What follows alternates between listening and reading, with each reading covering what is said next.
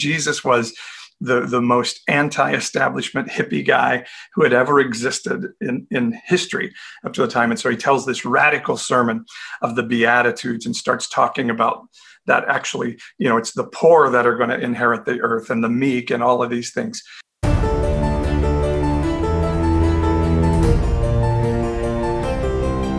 For those willing to listen, learn, and have eyes to see and ears to hear, this is the Nonpartisan Evangelical Podcast. I could stand in the middle of Fifth Avenue and shoot somebody and I wouldn't lose any voters, okay? Challenging the mindset of right-wing Christianity and encouraging people to have their minds renewed and hearts transformed.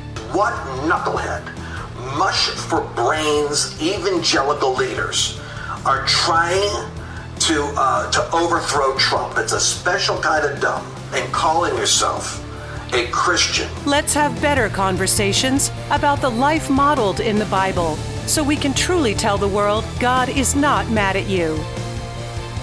This is the Nonpartisan Evangelical Podcast at npepodcast.com. This is Pastor Paul's Saturday morning Bible chat, and we'll chat about the Bible. So let me know if you're here. Say hi. In a little while, when we go to the interactive time, I'll ask you to tell me where you're joining from. But for now, just tell me you can hear me and that the sound's okay and all that, and we'll get rolling. It's my Saturday morning Bible chat. I'm going to talk a little bit. I usually take some of the videos I've done through the week and talk about them a little bit more in depth. So I did a video this week about abortion. Hi, Ryland. How are you? Oh man, I gotta get a book to you. We got to figure out how to coordinate that. Okay, sound is good. Thank you.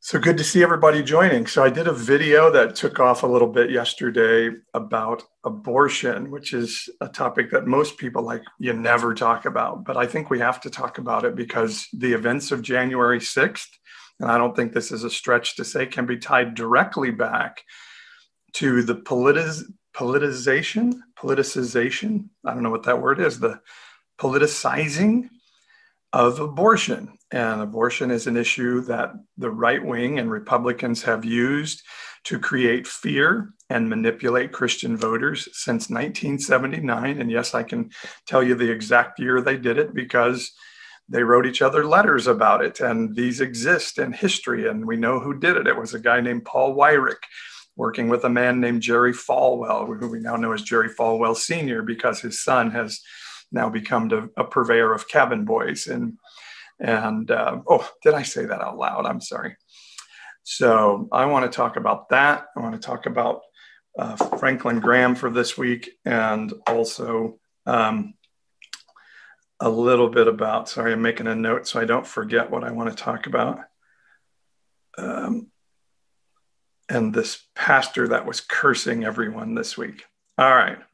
So YouTube guys, let me know you're here. If you see me looking up, my monitor's behind there. So I'm working on the perfect setup, and hopefully I'll find it one day. But this way I've got both cameras for TikTok and YouTube right here. But if I want to see what people are chatting on YouTube, I have to look up there. And if I want to see what we're chatting on TikTok, it's down here. So bless you guys. Let me say a little prayer to kick us off. And then we'll go. I'm so happy. My name is Paul, by the way, and I'm known as Pastor Paul, the TikTok pastor on TikTok. I'm known as the Nonpartisan Evangelical as well, which is a podcast I do. So I'm really glad you're with me today, and hope we can say a few things that bless you. And what I try to do is take some of the hard topics of Christianity, the ones that your church tends to not want to talk about very much, and talk about them, and particularly in light of how evangelical Christianity and somewhat Catholic Christianity have been right in the middle of our politics of our country. Yeah, thank you for following me, G-Man Lib. Love it. Thank you. So yeah, and thank you, Vinay Summers, who shared the live video. So yeah, as much as you can follow and share, this is great. But as much as the evangelical and the Catholic Church, but particularly evangelicalism, which is where I'm from, is right in the center of our politics, I think it's really important that we talk about these things today. So I just pray a blessing of the Spirit of heaven to come and be with us as we talk, and to connect us together, to connect our hearts and spirits together, to feel for one another, to love one another, to be just tied together today and be tied to heaven. By heaven, I just mean something that's mysterious and supernatural and outside ourselves. I have a lot of people that come on and say there is no God. And so I'm fine with that. And I love that I'm connecting with a lot of my atheist and agnostic friends. But I truly believe we all have some innate sense that there's something out there. There's something bigger out there. And, they say the universe is expanding. That's a scientific understanding I have, that the universe is expanding. And my question has always been, expanding into what? So there has to be a bigger container that contains the universe. And so to me, God as a personified being makes as much sense as anything I've heard. And so my tradition is to know God as a personified being and with a character that relates to us like a father. And I know for some of us that is a tough personification. And so I really respect that. But that idea of there being a God who just wants the best for me, it just works for me. So I hope that's okay. And I hope that doesn't create pain for you. But if you see God differently, or you see that container of the universe differently, that's okay. We can still walk and talk together. I'm not demanding you believe the way that I believe. And so in my belief system, then, that being, that personification of God inhabited human form in Jesus. And I believe that the story of Jesus is a story that shows us the character of this God being that's out there. And again, I don't believe that you have to say a sinner's prayer about Jesus to be my friend or be good or be moral. I just want you to know my tradition and how I'm looking. So I pray the blessing of heaven over you and your household today. Yeah, so amen. So let's start. So I'm gonna pull up the Bible here. So this week I talked about abortion and how I believe the right-wing evangelical and Catholic belief that abortion usurps all other things is wrong. And then I'll have Christians tell me, well, I don't think it usurps all other things. But every time I say anything about anything in politics that doesn't support Donald Trump or the Republican Party in whole, I will have 4, 5, 6, 10 people say, well, you're for killing babies, or some version of that. How can you be for a party that's for killing babies? And so I want to address the issue of abortion. One thing I want Christians to know is that it's a political tool that's been used for decades to manipulate you, but also to know what the Bible actually says about abortion. I'm this crazy Christian that believes what we say and believe, and particularly something that becomes a divisive issue where we get to call people baby killers, we should really make sure we know what the Bible says about it. So the question is, what does the Bible say about abortion? And the answer largely is nothing. The Bible really doesn't speak to abortion at all. There's no verse that says, thou shalt not terminate a pregnancy. So the answer to the question is zero. Now, what happens is some people cobble together verses. There's a verse in Jeremiah that God says, I knew you in your mother's womb. And I think Psalm 139 talks about when I knit you together in your mother's womb. And then in the book of Luke, there's a story about John the Baptist leaping in his mother's womb when Mary, who was carrying the baby Jesus, walked into the room. And so they say, see, that means the fetus is alive. And I think you can make that argument. I'm not saying that's invalid, But one thing I would say about that, again, and I'm talking in the case if we think we're permitted by the Bible to call people sinners and baby killers if they don't vote Republican. So if we feel like we get to do that, we should make sure we know what we're talking about. And so I would say it also tells us in the New Testament that God knew us from the creation of the earth, from the very laying of the foundation of earth. God says, I knew you. So if we take the passage in Luke or Jeremiah 1 and say, see, this proves that abortion is a sin, then I could also take those verses that say God knew us from the creation of the earth. And if you take birth control, you're murdering. Or if you don't procreate, if you don't get married and have a baby, you're a murderer. So you see that there's some illogic to that. By the way, the Bible personifies the fetus in those two passages. But there's other times where the Bible personifies trees and talks about trees clapping their hands and donkeys talking and rocks crying out. So it could be that this is a personification or a miraculous moment where God is talking about something. I believe the Jeremiah 1 passage is poetic and more of an alliteration rather than actually saying, here's a theology that the fetus is alive. And one other thing I'll note before I actually start reading the Bible is that the Jewish tradition was that life began at first breath, that a soul entered a body at first breath. And that was because Adam was fully formed. He had all his muscles and tissues and skin and everything else, but he wasn't alive until the breath of God came in him. And the same in Ezekiel, we see this army coming to life. And it says that they were fully formed, and Ezekiel started crying because they weren't alive until breath came into them. So the Jewish tradition, and some of my Jewish friends out there might try to,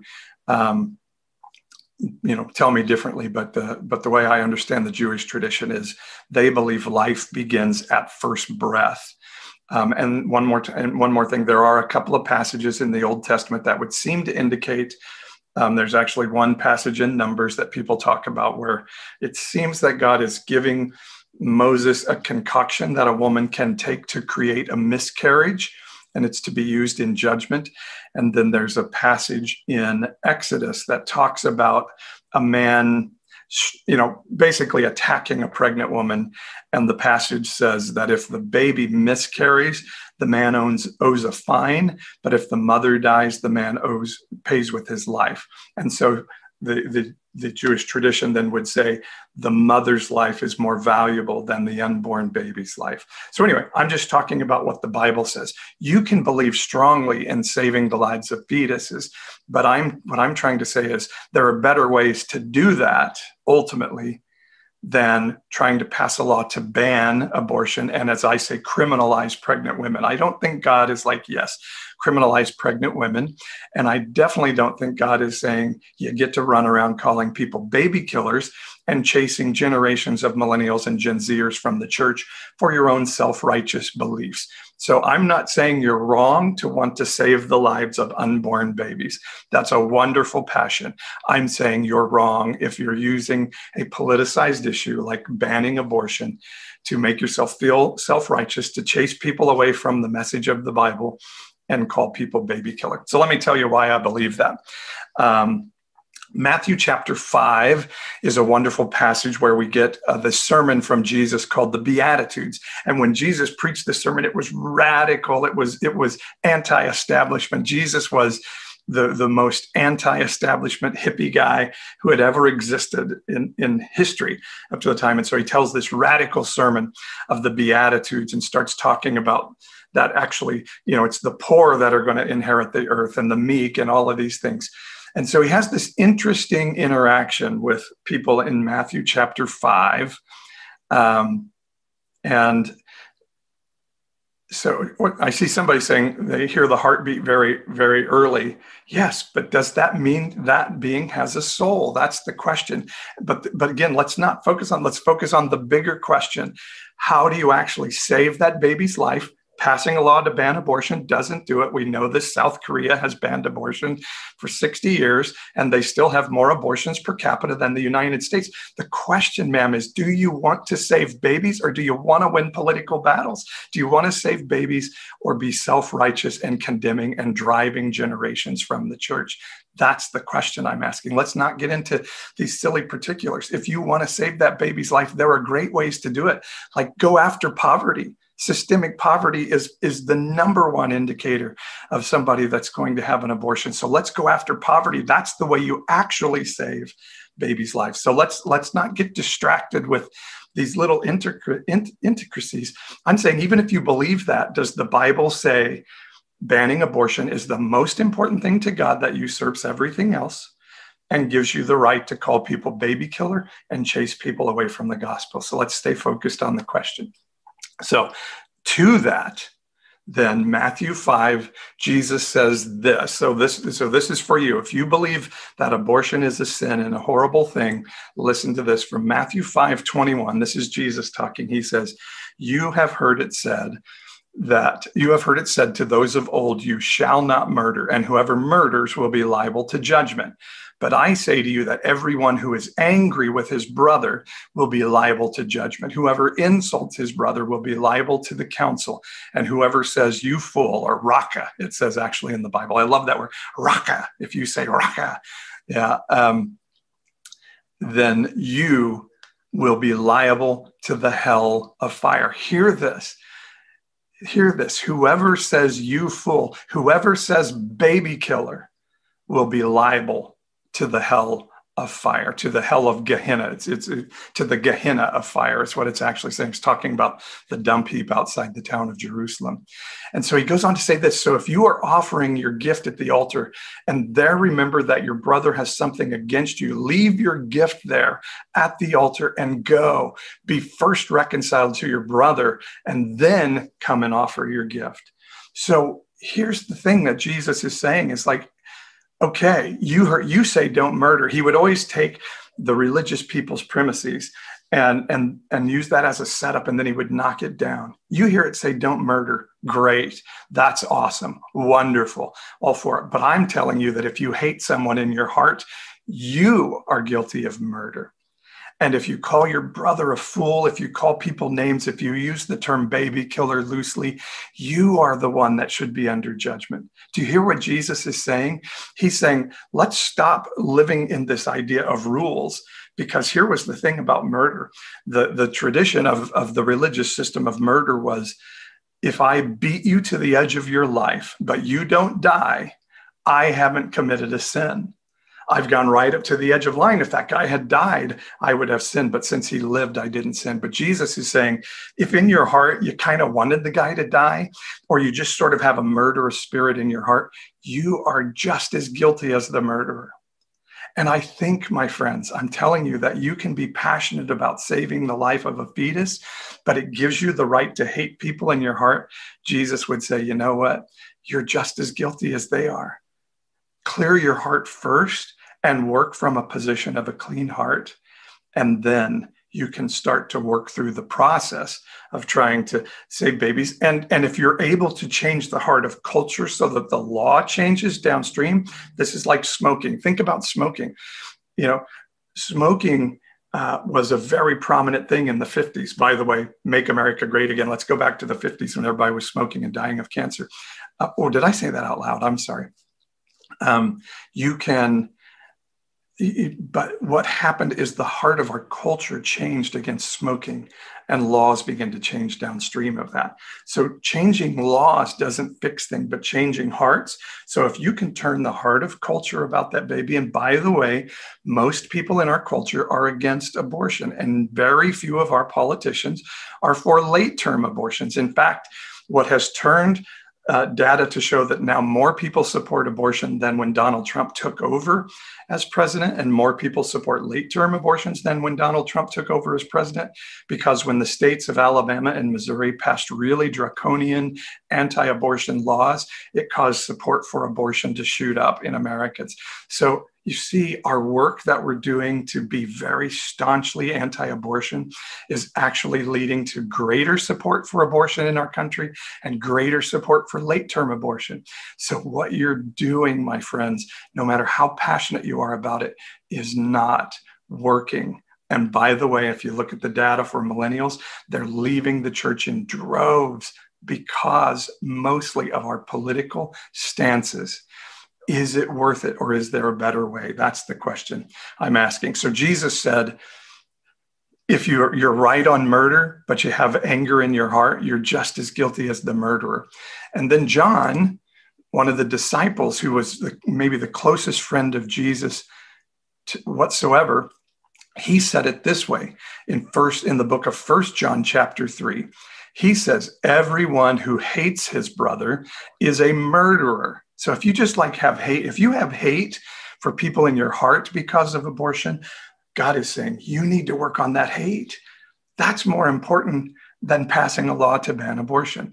And John says, everyone who hates his brother is a murderer, and you know that no murderer has eternal life abiding in him. You don't have the Zoe of heaven in you if you're using the issue of abortion to cause you to hate people. You are a murderer in the eyes of the kingdom of heaven. I know that's a harsh teaching, but I want you to hear that.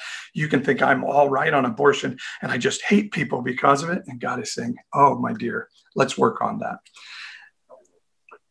Okay, everyone who hates his brother is a murderer, and you know that no murderer has eternal life abiding in him. By this we know love, that he, Jesus, laid down his life for us, and we ought to lay down our lives for the brothers or for others.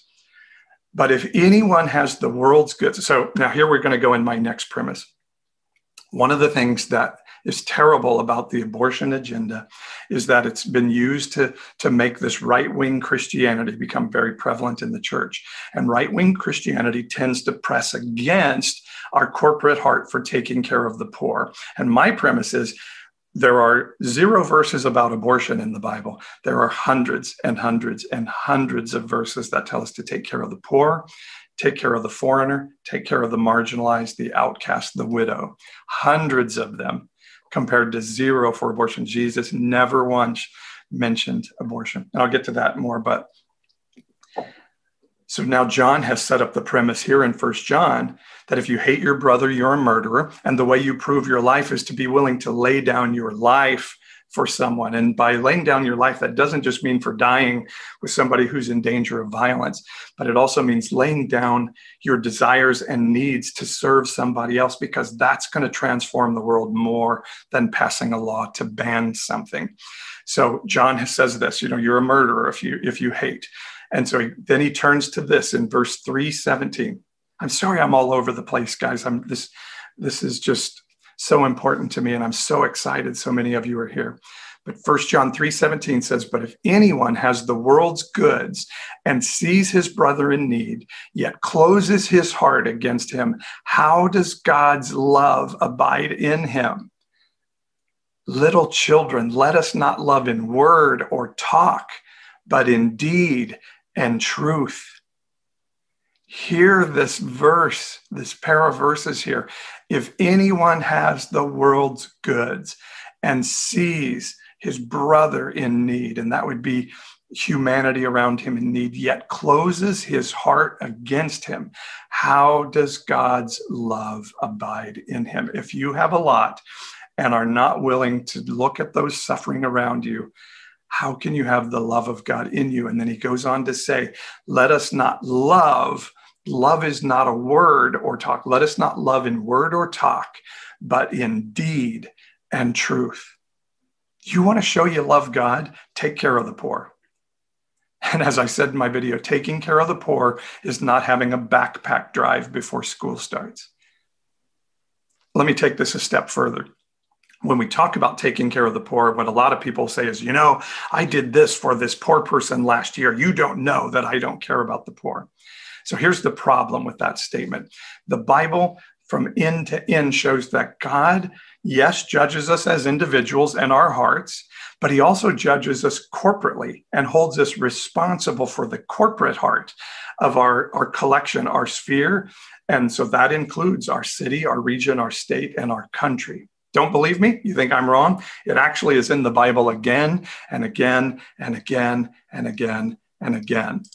Let me take you to the words of Jesus again in the book of Matthew 11, where Jesus is called the woes to the city passage. And so I'll just take one here from Matthew 11, 22 and 23. He says, but I tell you, it will be more bearable on the day of judgment for Tyre and Sidon than you. He's talking to Chorazin and Bethsaida. And then he says, and you, Capernaum. Now, Capernaum is the city where Jesus spent more time than any other city when he was on earth. And he says to you, Capernaum, will you be exalted to heaven?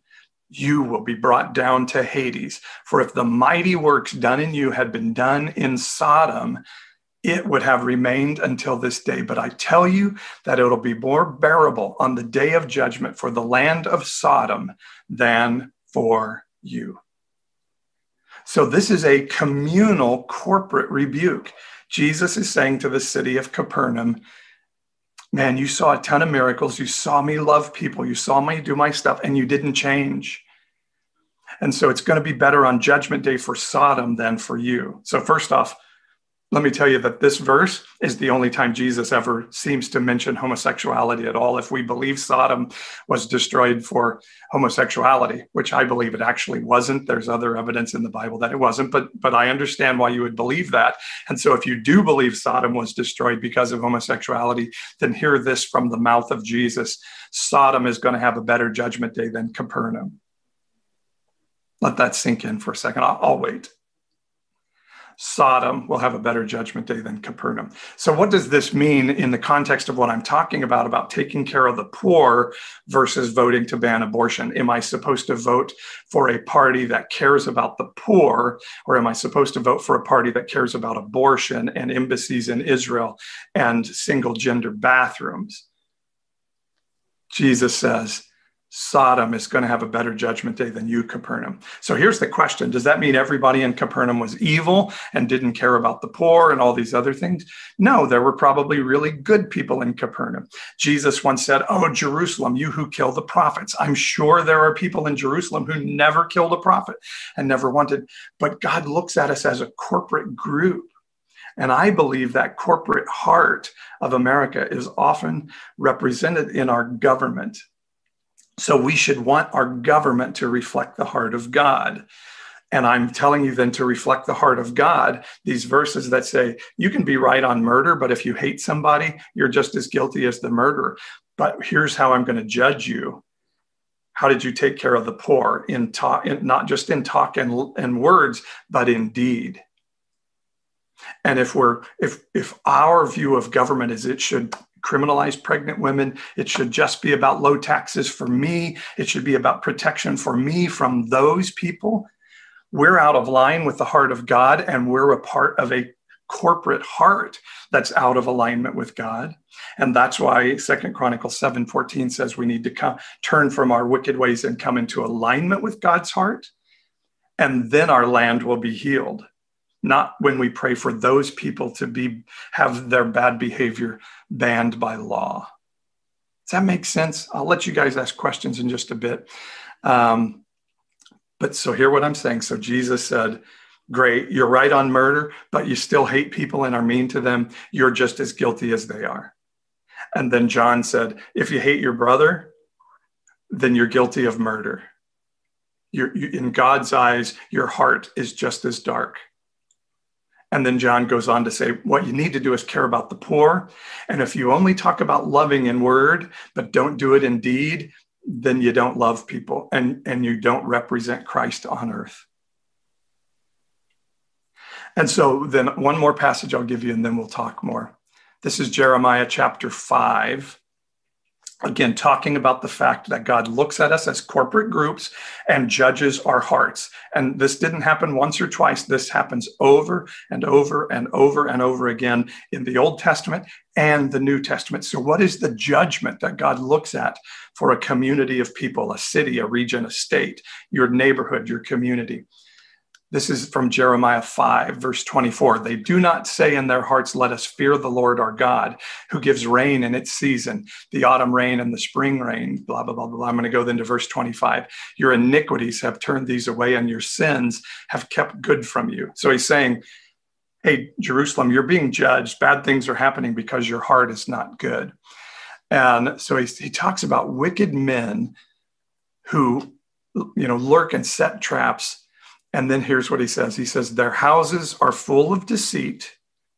Remember, we have a president that lies an awful lot and says that it's okay to lie and gets people to believe lies. Their houses are full of deceit. Therefore, they have become great and rich. They have grown fat and sleek. They know no bounds in deeds of evil. They judge not with justice. They judge not with justice the cause of the fatherless to make it prosper, and they do not defend the rights of the needy. They've grown fat and sleek and rich and don't care about the truth, and they don't defend the rights of the needy. If somebody's saying out there, my friends are hurting in the community of color, and so Black Lives Matter, and you say, no, all lives matter or blue lives matter, are you defending the rights of the needy?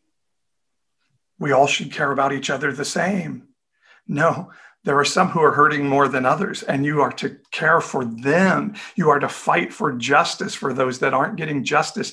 That is the determination if you're following God or not if you're against abortion. The Bible never says how your theology is on abortion will prove that you're right with God. It says, if you care for the rights of the needy. And here's what happens if we don't do that. Jeremiah 5:29, shall I not punish them for these things, declares the Lord? And shall I not avenge myself on a nation such as this? Hear that, Christian.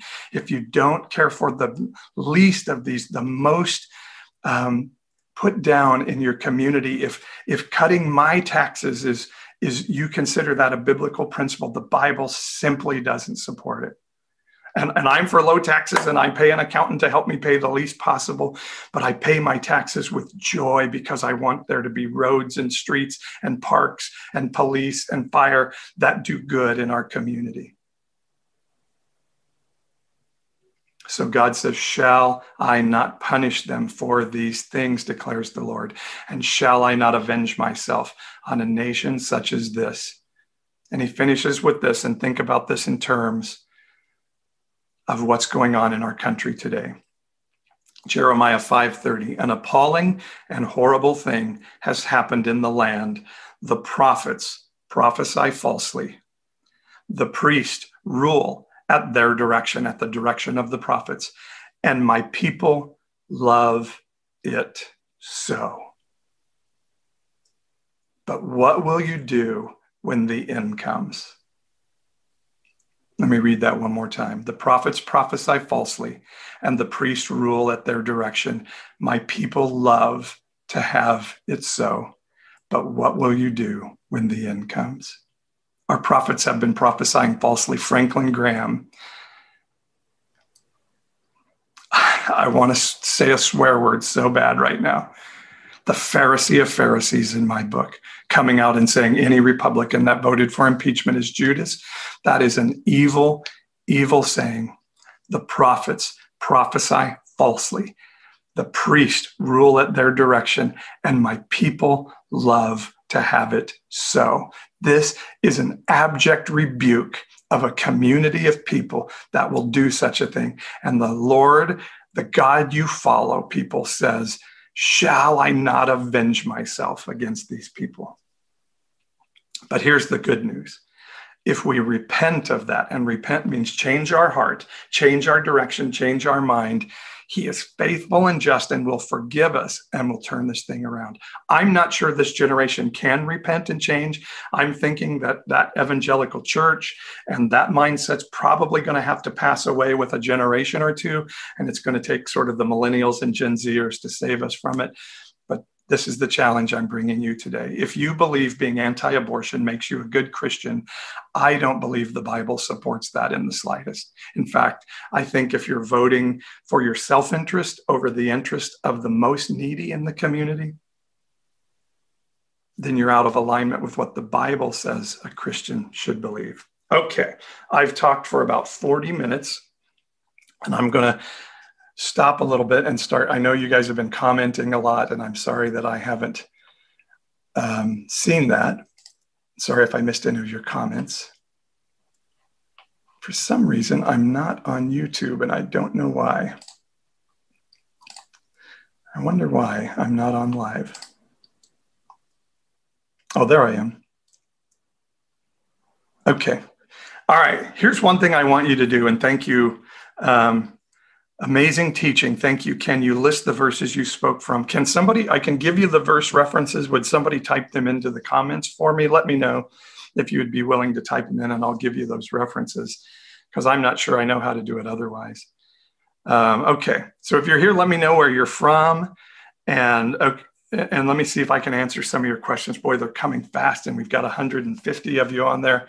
I hope I can meet. If you're on YouTube, let me know where you're joining from and type it into the chat. I can see what you say here and would love that. And it would let me know, I haven't had anybody jump into the chat yet on YouTube, so it would let me know that you can hear me, which sometimes I have a little bit of sound. See you around. I like how this man thinks about stuff about politics. Thank you. Hi, New Mexico. Hi, Tampa, Florida. Hi, Portland, Maine. I can type the verses. Okay, so let me tell you the verses. So the first is basically Matthew chapter 5, if you can type that in, but mostly Matthew 5, 21 and 22. So if somebody could type that in for me. Hi, Albuquerque. Gosh, you guys are coming so fast. I'm sorry. I'm going to miss a ton of you. Georgia in the house. Georgia, we love you. We love you. We love you. Pennsylvania, we love you. There you are. You guys are awesome. Thank you for your work in the elections this year. Needville, Texas, Minneapolis, Minnesota, Indiana, Milpitas, California. Thank you guys. Okay, Matthew 5, 20 and 21. The next was 1 John chapter 3, verses 15 through 18. 1 John chapter 3, 15 through 18. 1 John chapter 3, 15 through 18, if somebody could type that in. Thank you guys. Then we have Matthew, again, chapter 11. And let's say from Matthew 11, 20 through 24. Matthew 11, 20 through 24. Matthew 11, 20 through 24. And then finally, Jeremiah 5. Thank you for typing those in, guys. You're awesome. Jeremiah 5, 24 through 31. Jeremiah 5, 24 through 31. Can we rewatch this on YouTube? Yes, you can. It will be on the Nonpartisan Evangelical YouTube channel. Or you can listen to it on my podcast, which is at the Nonpartisan Evangelical Podcast, npepodcast.com. Jasmine from Tucson says, our church felt so isolated for preaching this. Thank you for sharing. Jasmine, I would recommend, if you thought this was good and you need somebody to support you, send people to my YouTube channel or pull it down and show it to them. Have them talk about it. I may not know everything and I may not be 100% right, but I'm really convinced this is the message for this season. Christian, you can be right on abortion, be sure that you're exactly right, and be 100% wrong in your murderous heart and your heart toward people. Thank you, Deb McFarland, for following me. Hi, Phoenix. Hi, Raleigh, North Carolina. npepodcast.com. That's the website and the Nonpartisan Evangelical YouTube channel, but I will take the live and I'll put it on the podcast at some point. And the YouTube address is the Nonpartisan Evangelical channel. Someday I'm going to pull all these together in one website and one name. I'm working on that right now to make it easier. Karen, thank you so much for putting all the Bible references in there. So was this good, guys? And what questions do you have now? Okay, let me look at my YouTubers. Colin is here from England. Yes, hi, Colin. So glad. Does the sound okay, Colin? Can you hear me okay on YouTube? Somebody says, I doubt Pastor Paul would want that. Casey says, I'm not a Christian anymore. I would say I'm just a theist living day to day. Hey, with the abuse that's been done, and particularly in the evangelical church, I'm okay with you pursuing God. Just don't give up pursuing your faith and your spirituality because human beings are a poor representation of God, whatever God looks at. So I'm okay with you chasing God because you'll find, I believe if you chase God, so people ask me, are you a universalist? And the question is not really, are you a universalist? Do all roads lead to heaven? The question is God big enough to chase down any road to find you? Now, that's not my line. I'm stealing that from a book called The Shack. But God is big enough to find you where you are. The story of the prodigal son was the dad running to the son. And I believe God will run and find you if you look for him. Hi, Colin. Let me know if the sound is okay on YouTube. Thank you. You're the first Christian to validate that for me. Awesome. That makes my heart come alive when I hear those things. How do you feel Christ would think of universal basic income? Universal basic income is an arguable thing. I've become more of a believer in it, particularly since COVID and the pandemic. I think you can argue over issues like that and still be a Christian, still be a good moral person. I think Jesus would want basic needs to be taken care of. No question about that. He would care more about that than people getting wealthy. But he would, what was I going to say? Sorry, I just got distracted by something on YouTube.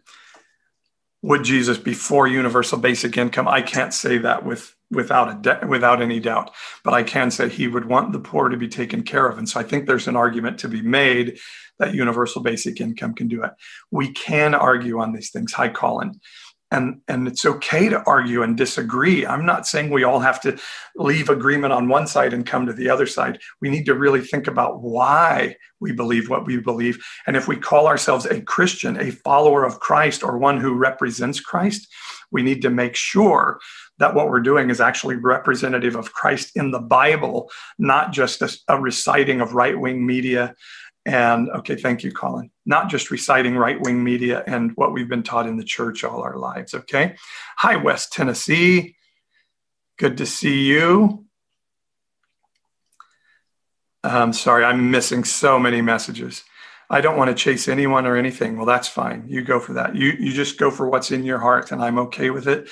And if and I hope it's okay that I believe the way I believe too. That's, again, it's part of the problem. What happens a lot is I'm a Christian, I'm in, now I'm totally out and I'm throwing it all out and I'm angry and I hate the people who do it and I'm going to mock them. Like, don't buy into let's throw out the baby with the bathwater. We can say, okay, this doesn't work for me anymore. I'm going to head this direction. But I can be okay with people still believing here, but I can call them to be empathetic and not angry and divisive the way it's become. So be careful that you don't do the big swing and just say, okay, I got hurt over here, or I'm angry, or I don't like this. And so I'm going to go clear to the other side and now become an advocate against that. That's a real danger. And your heart just becomes the other side of the same coin of, I was here and now I'm way over here and I'm going to tell these people they're horrible. And secondly, it'll never change anybody else. So you don't have to pursue God. I'm not saying you have to do that. I'm mostly talking to the people that have a faith and a spirituality. And if you don't, that's okay. We can still be friends. And I think you can still be as moral a person as anybody else. So that's not my judgment.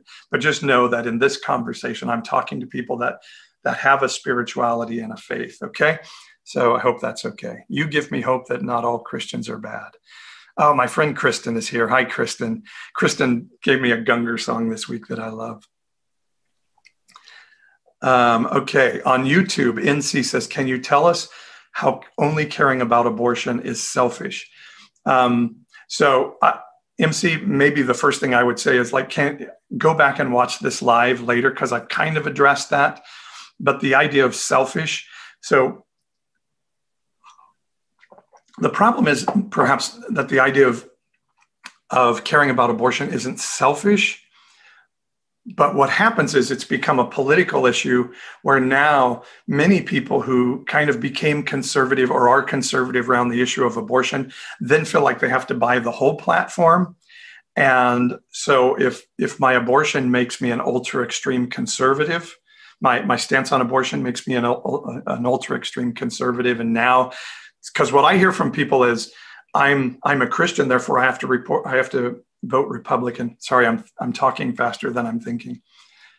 And I have to vote Republican because of the biblical issues of abortion, gay marriage, taxes, Israel, single gender bathrooms. Now I'm starting to conflate political policy issues with biblical issues. And that's the real problem I see with the politicizing of abortion as an issue. It's made us start to believe all Republican issues are now biblical issues, that Christians have to be staunchly anti-tax at all time or you're not a Christian. And the Bible simply doesn't support that.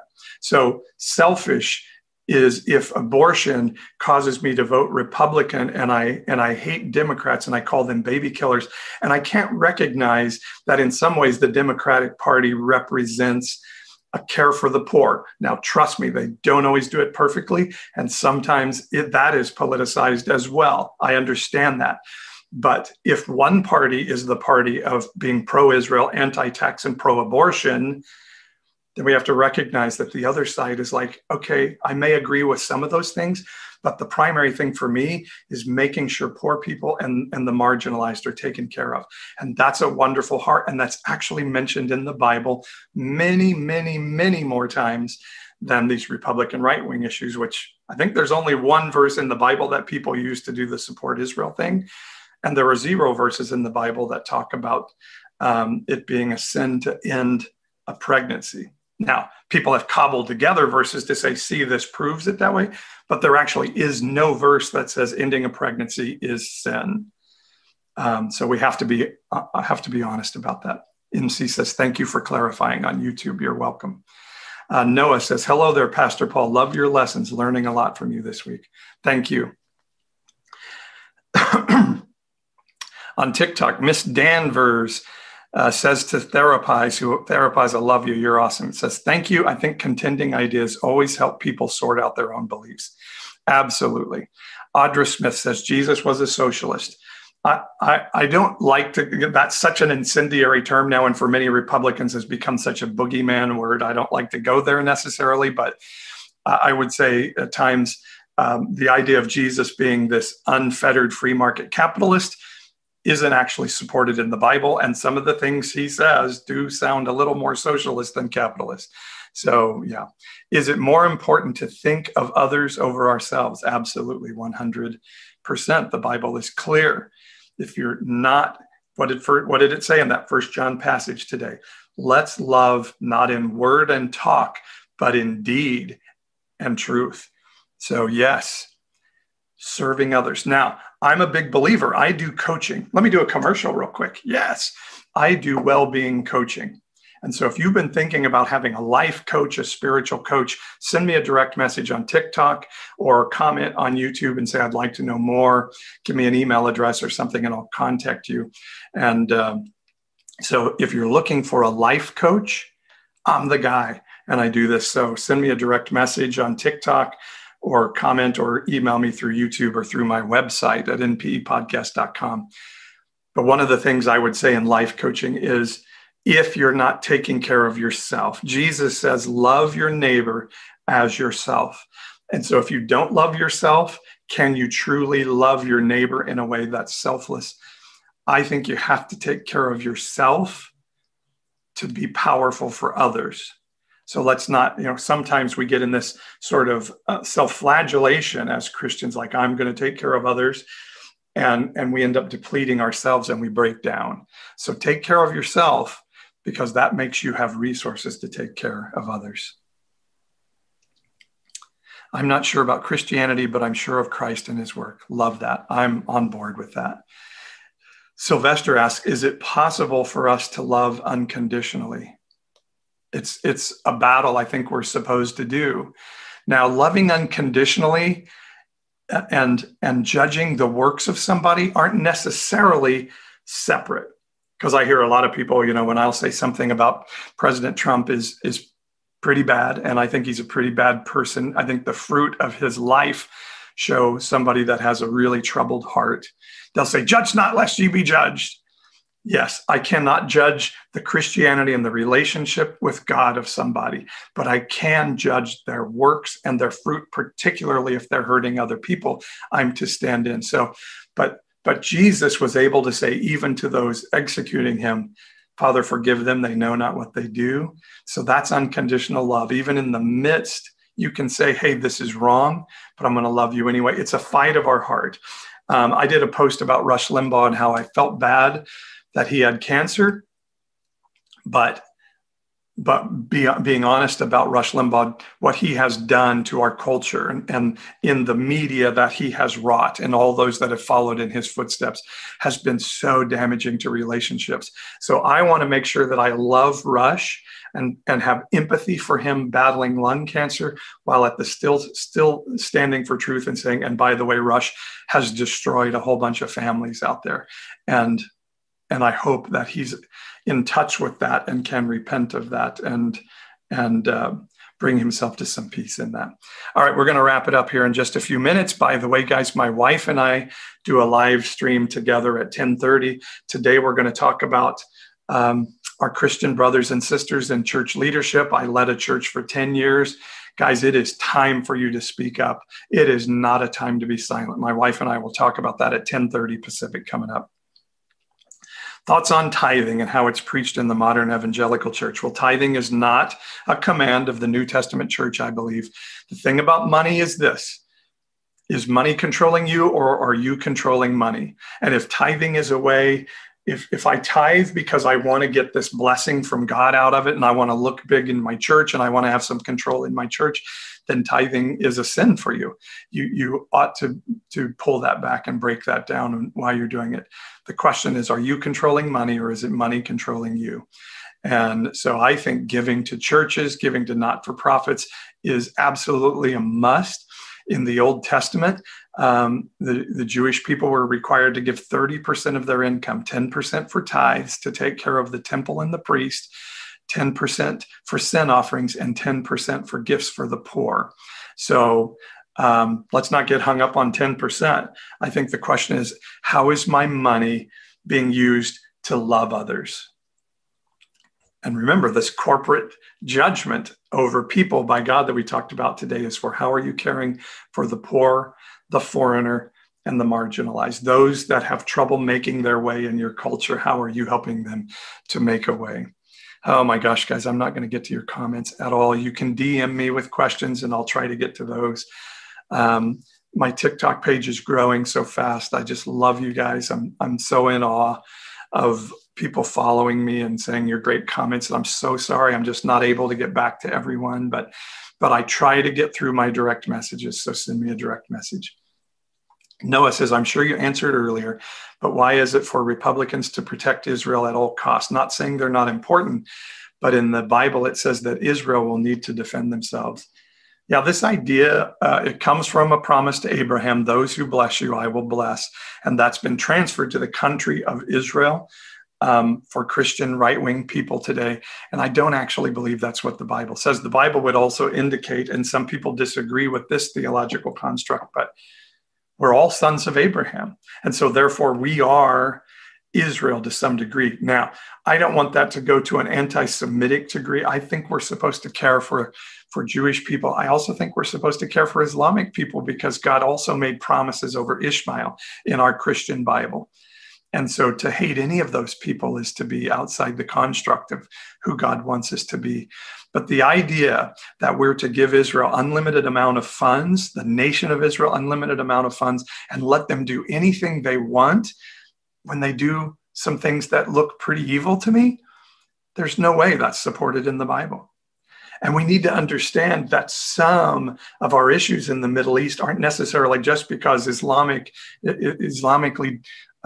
predominantly Islamic countries hate us because we're Christian or because we support the Jewish nation of Israel. Some of it is because America and the West and even Israel have done some pretty terrible things to people in the Middle East. We propped up dictators in those countries that really abused their people. And so some of the hatred of us comes pretty naturally. If another country, we get angry that Russia, those of us who are reasonable and thoughtful, we get angry that Russia has been trying to inject itself into our elections. Think about how you would feel if Russia propped up a dictator in America and that dictator could kill your mom, your dad, your brother, your sister with impunity. How would you feel about that country? So we need to be careful. So Noah, hopefully that's an answer to your question. I think to impose this as a Christian issue. You either defend Israel at all cost or you're not a Christian. The Bible simply does not support that. Colin says the Labour Party in Britain was founded by Christians. It makes no sense to me that so many Americans treat them as contrasting ideologies. Thank you for your words, Paul. I agree, Colin. I agree. Linz says, I've just discovered your TikTok and I'm so pleased to hear logic and Christianity coexist. Love it, Lynn. Share it with others. Follow it, please. I have a newsletter I do as well on my website at npepodcast.com. Someday I'm going to have a pastorpaul.com website and I need rebranding big time so this isn't so confusing. Guys, I'm sorry. So many great comments. So thank you, Beige, for sharing npepodcast.com. Miss Danvers says, to none of your damn business. Huh? Not really. That's a very subjective view. None of your damn business says, thank you for bringing light. Thank you. None of your damn business. And Miss Danvers, I'm sorry you feel like it's not light. I believe that at very least, what we should be able to do is think about it. One of the real things that's wrong in the Christian and particularly evangelical church is we're being taught. We now know everything there is to know.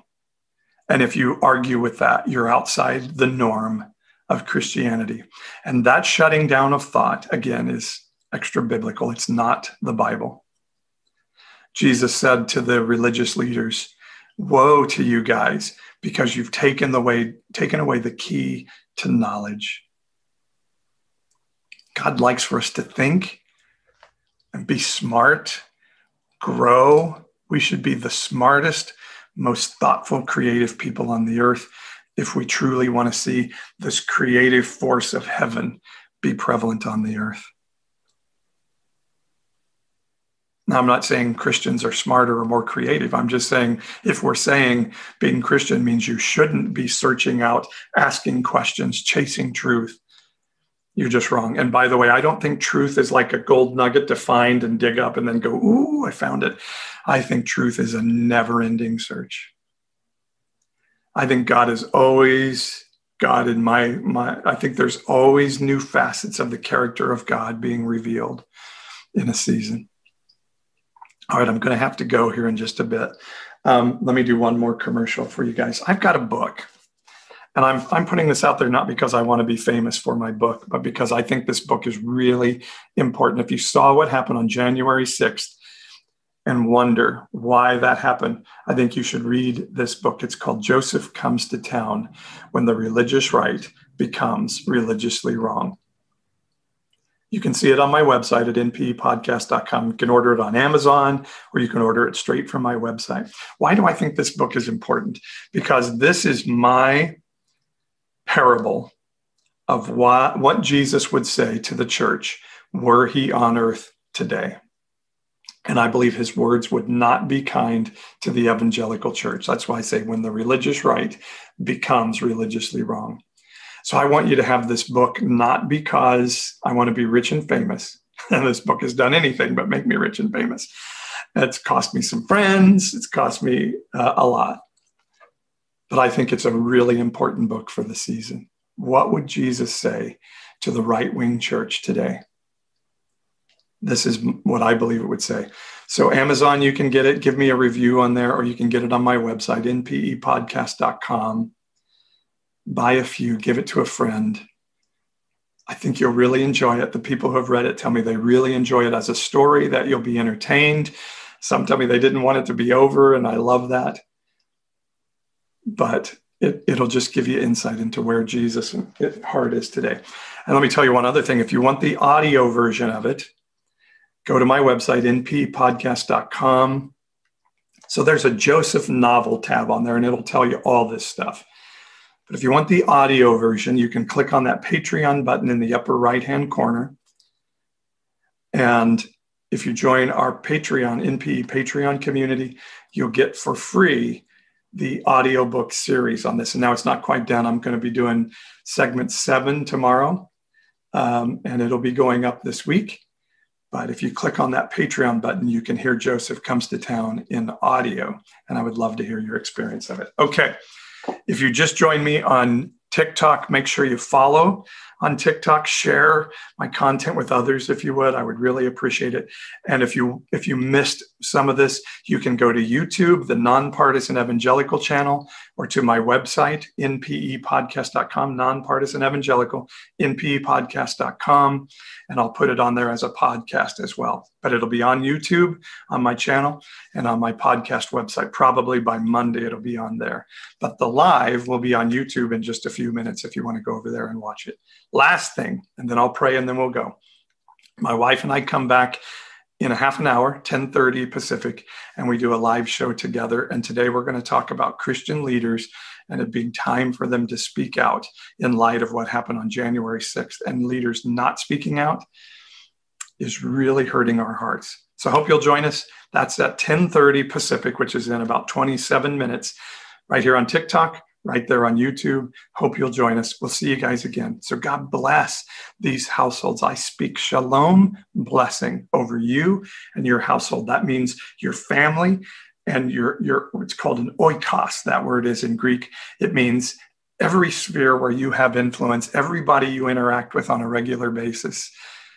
I pray blessing over that, over those relationships, over the health, over the joy in those spheres of influence. Okay? Love you guys.